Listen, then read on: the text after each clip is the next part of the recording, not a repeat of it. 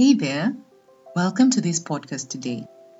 If this is your first time to join me, please feel free to listen in to my introduction in the next part of this podcast. But if this is more than your first time to listen to me, feel free to skip the introduction and go straight into the meat of the podcast. I'm glad to have you here. Hey there, welcome to this podcast, Fun and Away Together.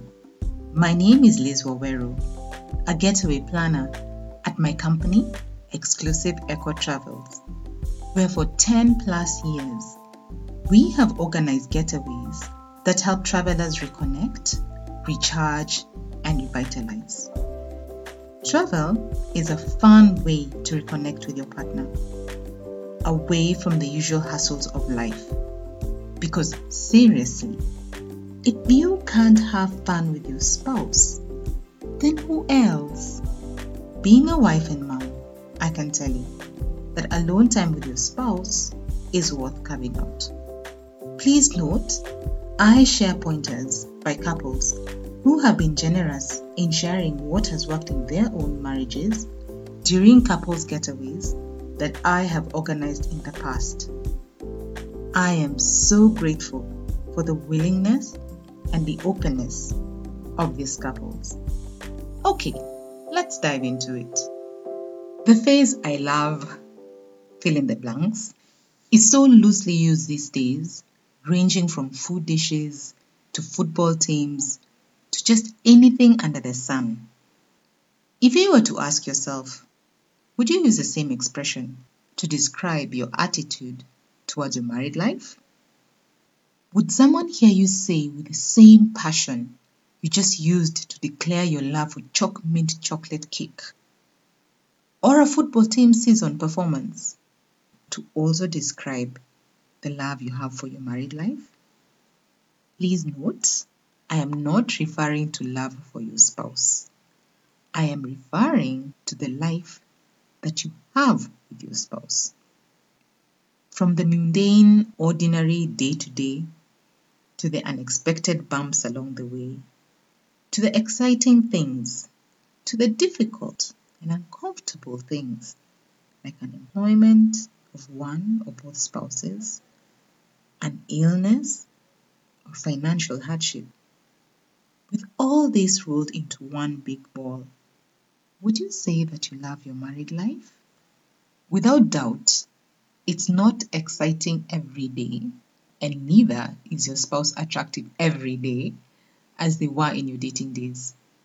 Question is though, what are you doing about it? What are you doing to infuse the excitement that is so momentary and then disappears like a flash? Here's an idea.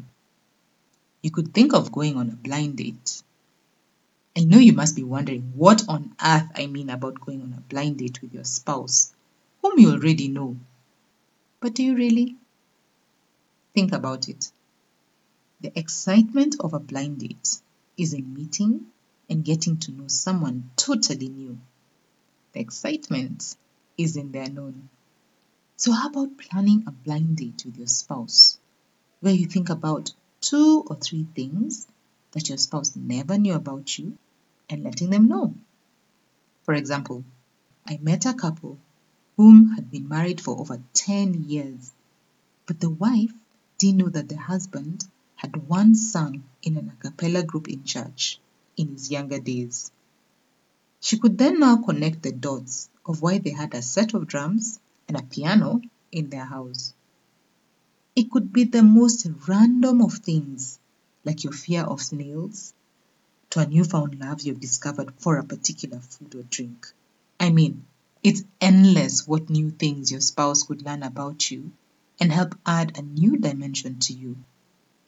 Maybe you could find that you're now looking forward to your blind date because it's helping see your spouse in a different light.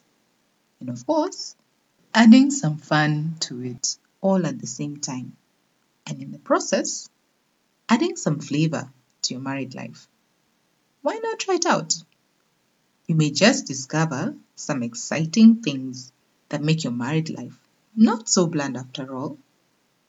And maybe then with confidence, you could easily say, I love my married life. That's all for today. Thank you for taking the time to listen. Please share this podcast. I look forward to having you back next week on Monday. Remember, whatever you do together, keep it fun.